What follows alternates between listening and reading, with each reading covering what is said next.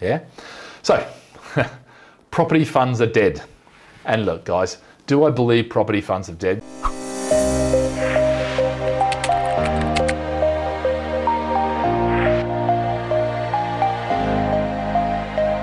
Do I believe property funds are dead? You know, this says UK unfrozen property funds see more than 300 million in October outflows. Yeah.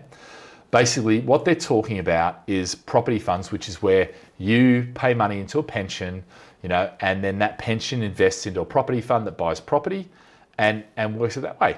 The question is, you know, are these things dead? Well, do you know what? I put that headline there and I'll be using that headline for a little while now. Why? Because it seems every change that happens to buy to let, people say, oh, buy to let's dead. Well, I've been hearing this for 20 years. You know, in fact, I've been hearing this back in Australia. I've been hearing this, you know, investment property is dead. You know, it's the same headline. It's just headline grabbing. The reality is property funds are here. They're here to stay. They're actually going to get even bigger because with build to rent and things like that, these sort of schemes. Yeah, they've got 300 million, but actually, if you look at the billions that is invested, 300 million is like, you know, not even worth even worrying about. So, you know, I think this is where headlines can be deceiving. You know, property funds aren't dead. Buy to let isn't dead. You know, yes, okay, right now, lots of things are struggling to make the returns they were.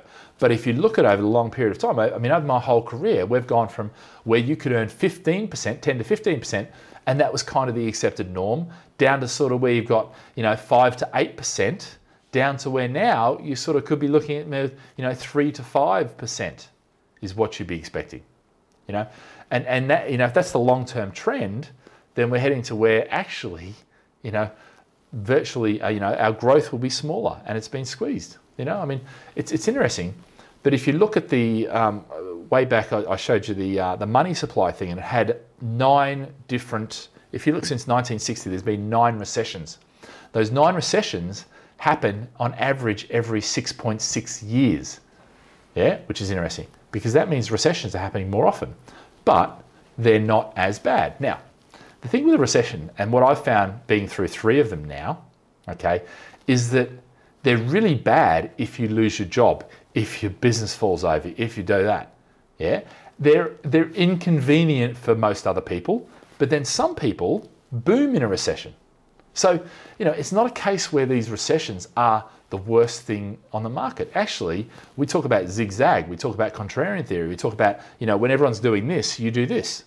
So you've got to find the opportunity now. And I think that's one of the key things, you know, is where are the opportunities now? And if you've got the, you know, if you've got the education, if you've got the experience and you've got the emotions in check, you can really make some money now because of the opportunities that are there. And, you know, we're seeing them all the time now. Yeah. It doesn't mean that you're seeing huge price drops. We're not seeing huge price drops. Yeah, we're seeing down values and things like that here and there and all that around the place. But that's more because, not because there's been necessarily a down value, it's because, you know, someone's been instructed to down value everything and they're just playing that game. You know, it's more of a cover your ass, you know, CYA than an actual reality of what's happened in the market. The market's gone up about 5 to 7%. You know, we'll see what happens, you know, this month, next month, because, you know, October was a bit of a, you know, we weren't expecting it to continue to grow, and it has continued to grow. And potentially, well, we'll see what happens with November now with the lockdown. But yeah, be sure to subscribe and press the like button. And if you've got any, you know, questions, you can send them through to webinars@gladfish.com, and I'll be happy to record a video in response or include it in my weekly webinar, you know, weekly live stream, I should say. But anyway, guys, have a fantastic day, and yeah, don't forget, live with passion, and we'll see you real soon. Bye.